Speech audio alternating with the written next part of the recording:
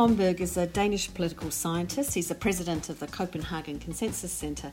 And some would say he's controversial. You might be familiar with his books on climate change, books like The Sceptical Environmentalist and Call It, The Sceptical Environmentalist Guide to Global Warming.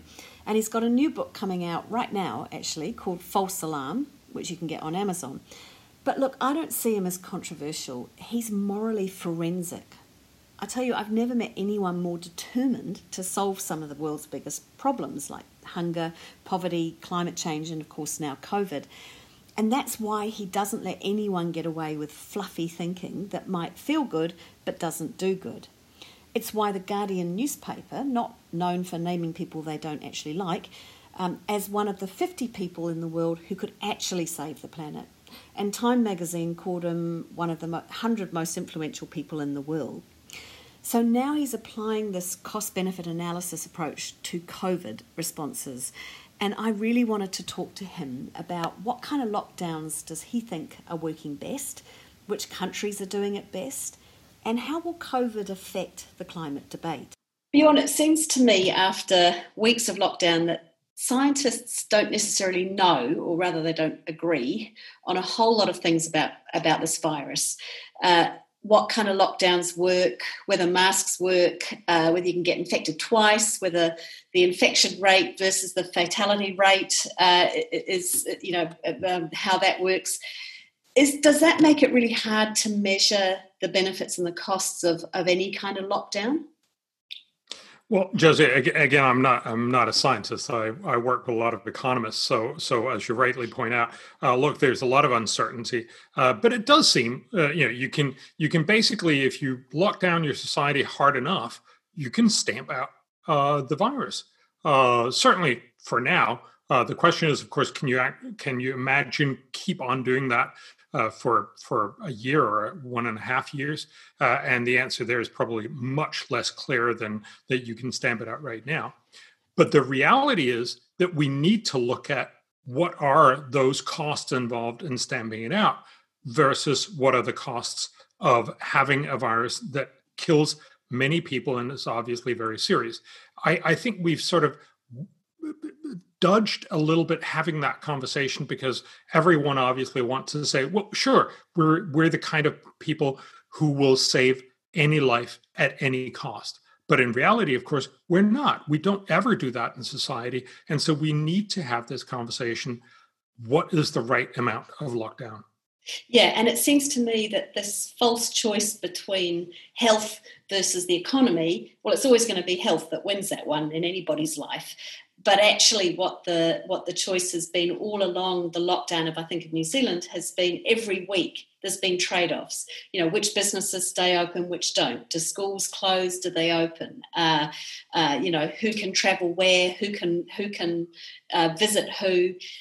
These are the sorts of trade-off discussions that we just haven't really been involved with because it's always just been presented as health versus economy.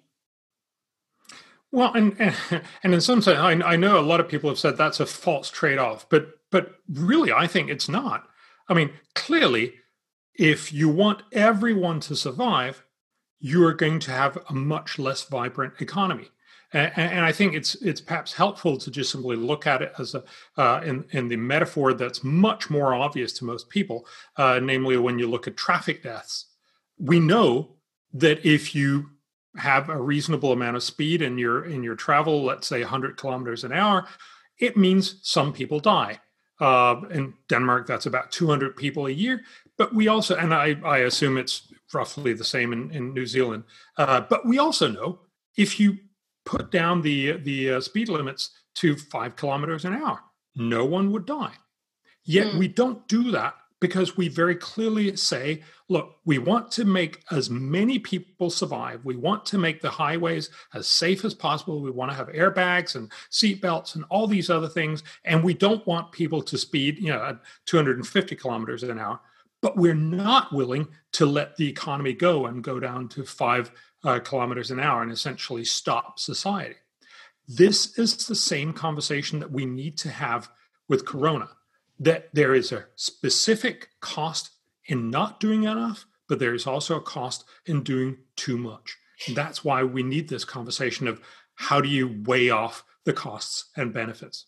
Right. I guess though it's hard if you're getting information just as a member of the public. Like today, there was an article in the UK. I think Professor Carol Sikora is his name, where he said that it's possible that probably less than half of the deaths happening from COVID are actually happening due to COVID, that actually people are dying of other things, they're just dying with COVID. So on the one hand, you go, all right, so it's not as fatal. And then suddenly you get another story and a statistic from New Delhi saying, the crematoriums are overwhelmed with the dead. So it's hard to go, well, are 200 people going to die on the roads, or are 44,000 people going to die on the roads? And people just don't know, yes. So they get terrified. Yes, and look, we're not going to get this right as a matter of the second digit after the decimal point or something. The whole idea here is to have this fundamental conversation about what works and what doesn't. And I think there's two places we need to look at this: in the rich world and in the developing world. So in the rich world, we have there's only one peer-reviewed published study on what's the cost and benefit of a lockdown in the US. And what they looked at was a moderate lockdown. So remember, it's more sort of a Sweden kind of lockdown. You somewhat reduced you somewhat increased social distancing. And what they found was this would have significant cost for the US at about $7 trillion. But the benefits, mostly in saved lives, which would be more than 1 million people saved, would be worth around $12 trillion. So what they find is if you do a moderate lockdown and you do it for 5 months, and you also assume that there's not going to be a second wave, which is somewhat dodgy assumption. If you do this, it is actually a good idea to make a moderate social lockdown. What that tells us is you need to be very careful to not go to an extreme lockdown, because clearly an extreme lockdown is going to be much more costly, and it's on the margin not going to save nearly as many more people. Also, it is somewhat of a best case thinking, because it requires us to imagine that there's not going to be a second wave. You also need to remember, and this was not included in the costs, that there is costs for individuals to be locked down. A new study from Sweden actually shows that if you just ask people, how much would you be willing to pay to not be locked down? It turns out that basically the discomfort of having to stay at home and not being able to do the things that you like to do is significant. So we're talking about at the highest level about $220 per week, which translates into about 9% of Sweden's monthly GDP. So a significant extra cost. And then the final cost that we haven't looked at, which is also likely to be very big, is shutting down schools, which basically means that kids learn less, and that means that they will be less productive in their adult lives. So that basically means it's a future cost that's going to be very long, or that's going to last for a very long time. The Norwegians actually did an estimate of this. They found that every day you lock down the school, the cost in lost earnings in the future for each one of these kids is about $60 per pupil per day. So again, about 16% of Norwegian monthly GDP. So a significant cost. And then, of course, there are all these other costs that we know about, but that are hard to quantify. Domestic violence, the fact that a lot of other treatments are postponed. A lot of people with kidney disease or cancer, or needed other operations, people who were going to get their hips replaced and so on, have been postponed, and some of them will probably die. Some of them will certainly live with a lot more suffering, and some will simply end up being pushed so that everyone will be a little more uncomfortable. These are also costs that we haven't looked into. So we've got to be realistic. There is a definite benefit in moderate social lockdown for rich countries. But I think we are not very well aware of the enormous costs that we're also talking about, and we need to weigh those two. So you're absolutely right. There's a lot of uncertainty, but what we do know is it's only just okay as a cost-benefit analysis to do this in the rich world. Yeah, and actually there was another survey, I think out by Deutsche Bank this week, showing that people's tolerance for sacrifices to contain the virus is actually collapsing. So yeah, you lock people down, as we have been in New Zealand for more than 8 weeks or so on a very strict lockdown. And now you're finding when we've gone to the sort of lowest level of lockdown, people have just stopped doing it actually. So, there's a behavioural economics there too, right? And I think we've totally underestimated the fact that our responses have to be sustainable. You have to be able to imagine that you can do these policies for the next year or 2 years until we have a cure or a vaccine, which incidentally is not a given that we'll ever have that. So the reality here is if we do something that, as you point out, is very, very hard on everyone. Sure, they're going to give it their best for the first time, but when the second wave come and when the third wave come, it seems much less likely that we're willing to do those sacrifices. And of course, if the second and third wave arrives, we're also going to be facing a cost-benefit analysis that shows it was a much less effective deal for the rich world.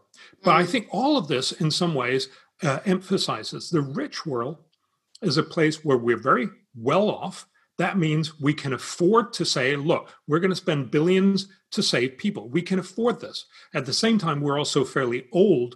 In Italy, 23% of all people are above 65 years of age. So clearly, a lot of people will benefit from a lockdown. These are not the cases in the developing world. I should also just mention, we also have a pretty good healthcare system. So if you do a moderate or strict lockdown, you actually can flatten the curve, which means you can bring the infection rate below the capacity level of the hospital system. That means many, many fewer people will die. All of these 3 points point towards it's a better idea to do in the rich world. But remember, the vast number of people in the world live in the developing world. And for these countries, it turns out that none of these 3 points I just made hold. First of all, they don't have, every fifth or sixth person is not over 65. In the developing world, in the least developed countries, it's about 3%. So they have much, much less risky population. Secondly, they're much poorer. That means they have many other things that they care much, much more about and where they die much more clearly from. And the third thing, of course, is that their healthcare systems are typically so weak that there's no way you can flatten the curve to anything that'll actually bring the infectious diseases below the capacity. So you're actually getting much less benefit, and there are much fewer people who will benefit from this, and they're much poorer and need to deal with so many other things. So there, it is much less clear whether the cost benefit will be whether it'll be a net benefit to actually even engage in moderate social distancing. And we have done studies on two of these less developed countries. So one for Malawi in Africa, one of the poorest countries in the world, and one for Ghana, one of the richest countries in sub-Saharan Africa, about $1,700 per capita per year. So like India. And what we found for both of them is that it actually the costs of locking down, even a moderate lockdown, vastly outweigh the benefits. That is, for developing countries, for poor countries, it's probably a really bad idea to even do a moderate lockdown. So in the Pacific, for example, you would have, maybe 1 or 2 ICU beds in a country. I'm thinking Solomon Islands or the Cook Islands. So this whole argument that you can flatten the curve in order to manage the capacity of your health system to absorb some infections and some illnesses kind of goes out the window if you actually haven't got any capacity at all. It's still a hard argument to get across, isn't it, though, that if you're going, I know in Malawi, you go, well, there's a net loss of about 26,000 years of life, I think you found out, because mostly elderly people will die of COVID, but you've got a lot of young people, 22,000, who will die of HIV/AIDS or die of TB or something. It's still a hard argument to get across, isn't it? That you're going, okay, we can allow elderly people to die but not younger people. I get the argument. It's just a hard one to communicate. Well, Josie, it's very clearly it's a morally an emotionally hard argument. But I think if you look into the numbers, it's actually really hard to not do what the cost-benefit analysis says. And that's, of course, also why most developing countries are realizing there's no way we can afford to shut down. But let me just give you sort of the very rough version of this. So for Malawi, we estimate that any pandemic like this corona pandemic would have been costly even if they had done nothing. But it'll be even costlier when they try to moderately lock down the economy. And so we estimate over the next 30 years, it'll probably cost Malawi about $6 billion, all these are in US dollars, so $6 billion. That's about 1 year of Malawian GDP.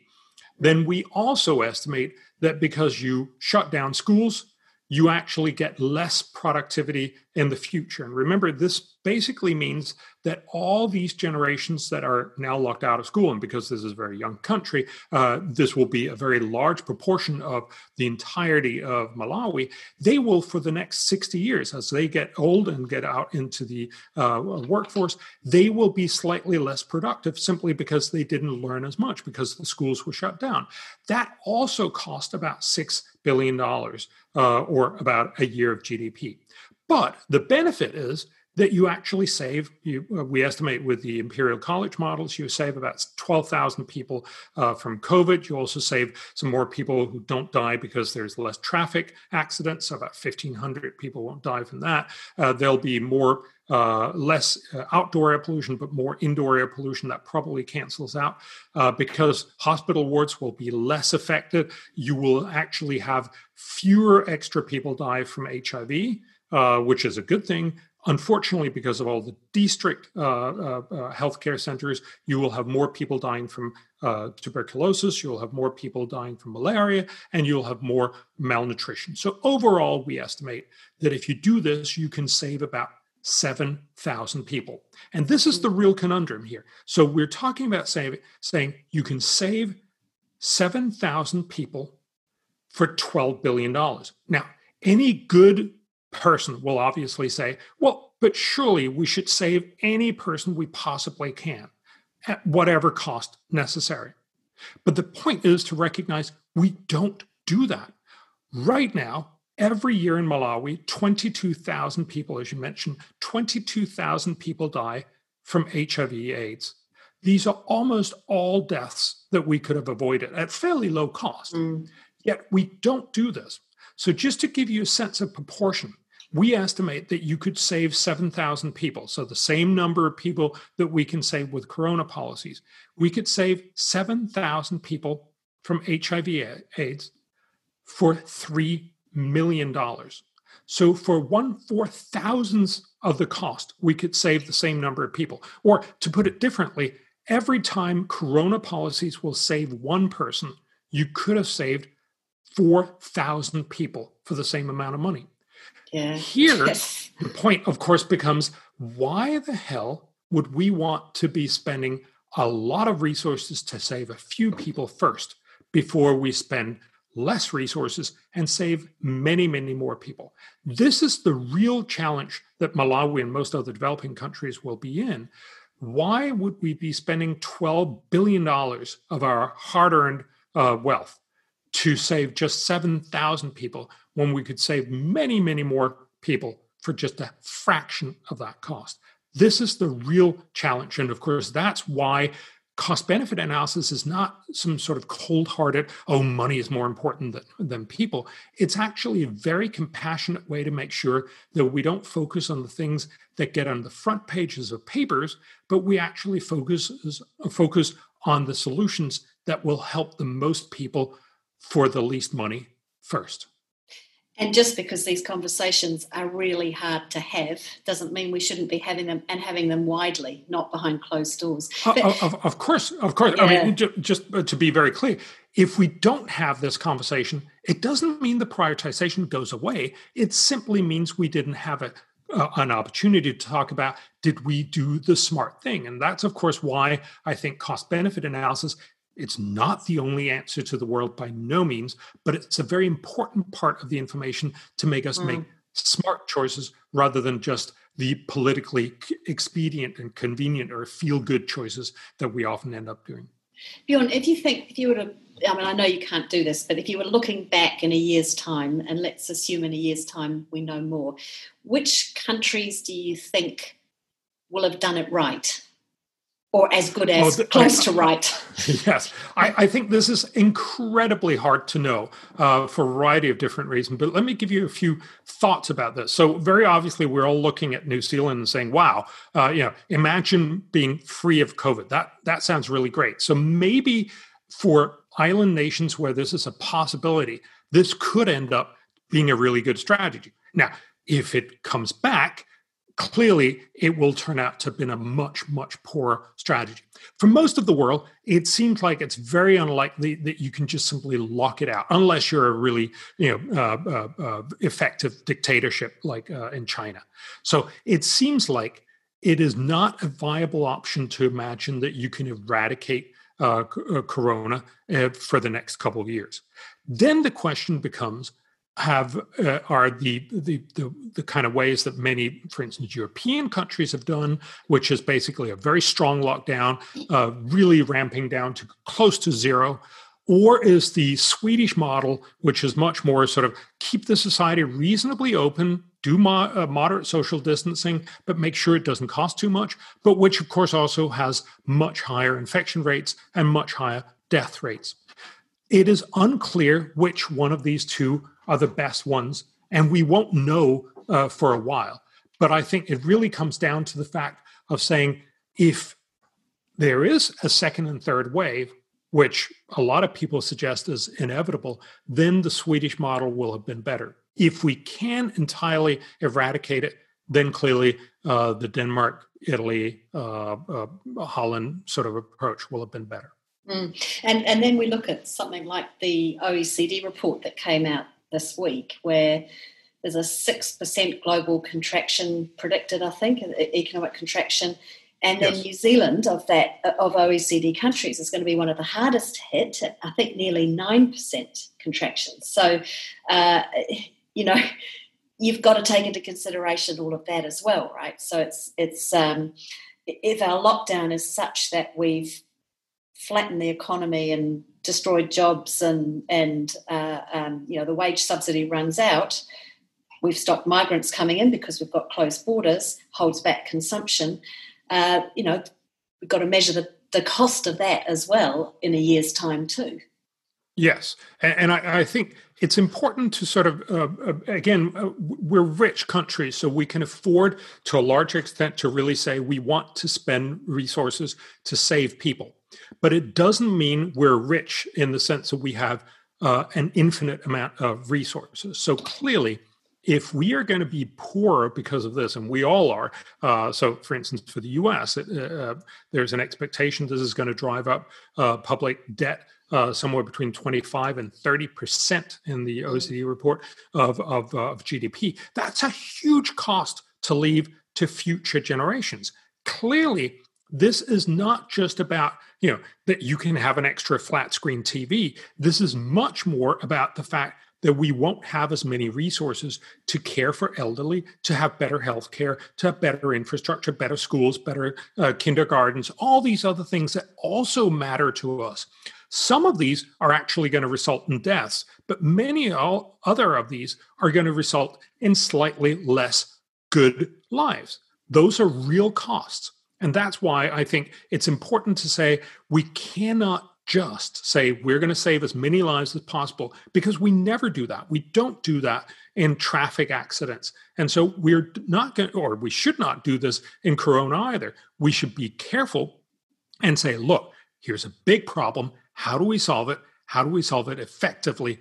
Both given that we can reduce the amount of death, but we also have to remember we don't want to end up screwing over the future, both in terms of a lost economy, but also, and I think crucially, in cutting out our youngs from schools and therefore actually giving them less great opportunities for their future.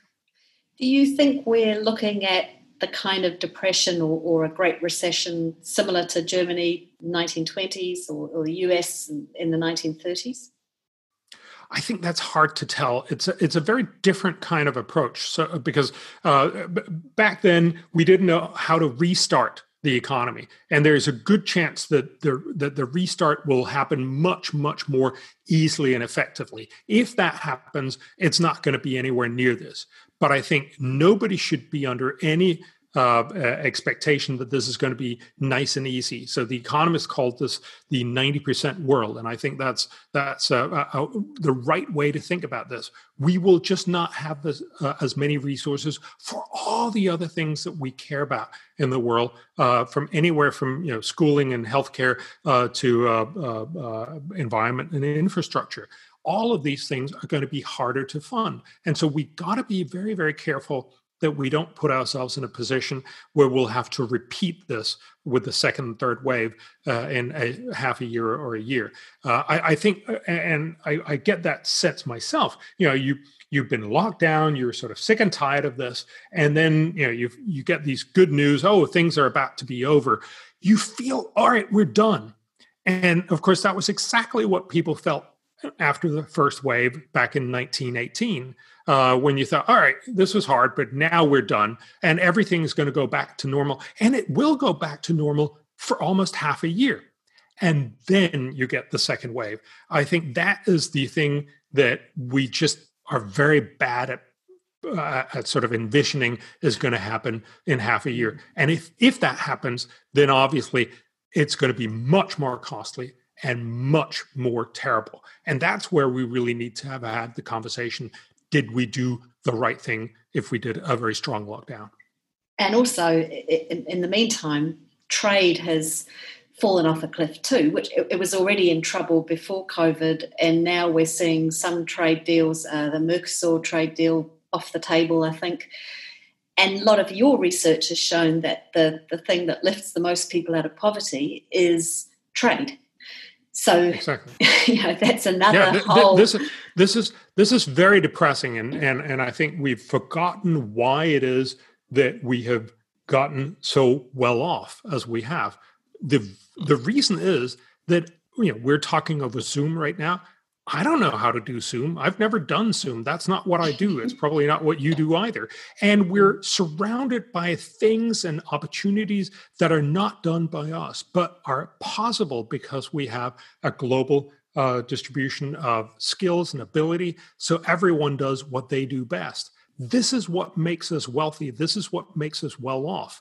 And shutting down that international trade will have impacts. It's not going to take us back to medieval times or anything, but it will mean that we'll forego having as many opportunities and as much wealth as we could otherwise have had.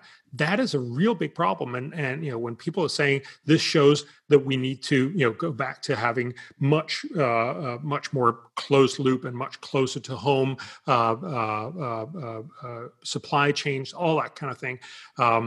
There's a little bit of truth in it, but there's also a lot of special interest pleading that actually just want you to start buying more expensive stuff that's made by people who can only produce it if they get regulation that says you can't buy it cheaper and further away. I remember reading a meme just before lockdown and COVID saying climate change would like the contact number for COVID's PR agent.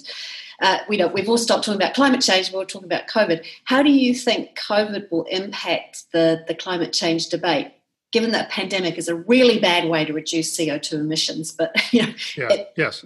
What it's actually bad in two ways. It's both bad in the sense that it's obviously something we don't want, but also it's not been very effective at it.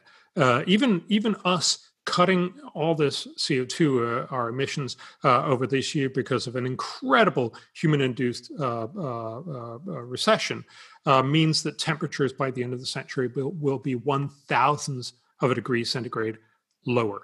So it's really bad in both ways. So actually, we've achieved almost nothing from a climate point of view at very, very high cost. And this, of course, emphasizes that climate solutions are inherently very expensive. Now, they also have benefits, but they're inherently very expensive. So COVID will have two impacts. First of all, if we're much less rich as we come out of COVID, we're going to be much less willing to spend huge amounts of cash on, for instance, climate change and other luxury items as we might think of them. And that simply means I think it's going to be a lot harder to imagine that countries are going to go through with many of their promises. And this means that we'll have less climate action. The second thing is, I think, and this is the sort of upside, the silver lining, if you will, I think there's a chance that COVID will finally show us something that we've always known, namely that any big global problem is great to solve, but the solution also often comes at a great cost. So we've just learned that, sure, a lockdown will solve a lot of the problems, but it also has an enormous cost. We need to weigh those costs and benefits. That's what we've just spent the last half hour talking about. I think there's a chance that we will get to the same point with climate, realizing that climate is a big challenge, but cutting carbon emissions, certainly now and certainly while we don't have a good technology to dramatically reduce carbon emissions, is also phenomenally costly.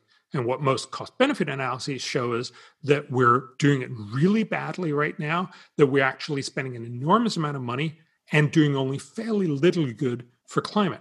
That's why we need to find, just like with the Corona challenge, smarter, better, more effective ways to tackle climate. If one good thing's come out of the Corona crisis, I hope that will be that we will start approaching the climate crisis smarter and more effectively. That means in spend not on putting up inefficient solar panels and wind turbines now, but invest dramatically more in research and development into green energy to make those future energy technologies so cheap that everyone will want to buy them. Economic studies show that would be hundreds of times more effective and likely also something that would be so fairly moderately costly that we can actually envision that we'll end up spending the resources to get it. That was Bjorn Lomborg, president of the Copenhagen Consensus Centre, and you can get his latest book, False Alarm, on Amazon. So you can see what I mean about him being morally forensic. For him, cost-benefit analysis is not some kind of cold-hearted, money's more important than people thing. It's actually a very compassionate way of making sure that we don't just focus on what's fashionable, what's going through social media, but that we focus on the solutions that can help the most people for the least money first. So it's not about foregoing a flat screen TV next year or not. It's about, do we want to live in a 90% world where actually we might struggle in the future to pay for the things that we've just taken for granted? World-class education, good health, looking after our environment, having enough money to build stuff. So maybe New Zealand will turn out to have had the best COVID response in the world. But if we have to stay in our bubble of 5 million for a few years, that might be difficult. The point is our responses have to be sustainable. And as Bjorn says, you have to be able to imagine that you can keep doing this for the next year or 2 years or longer until we have a cure or a vaccine. And what if they never have a cure or a vaccine? The point is, these are conversations that we all need to be part of. I'm Josie Pagani, and this is Politics Post-COVID.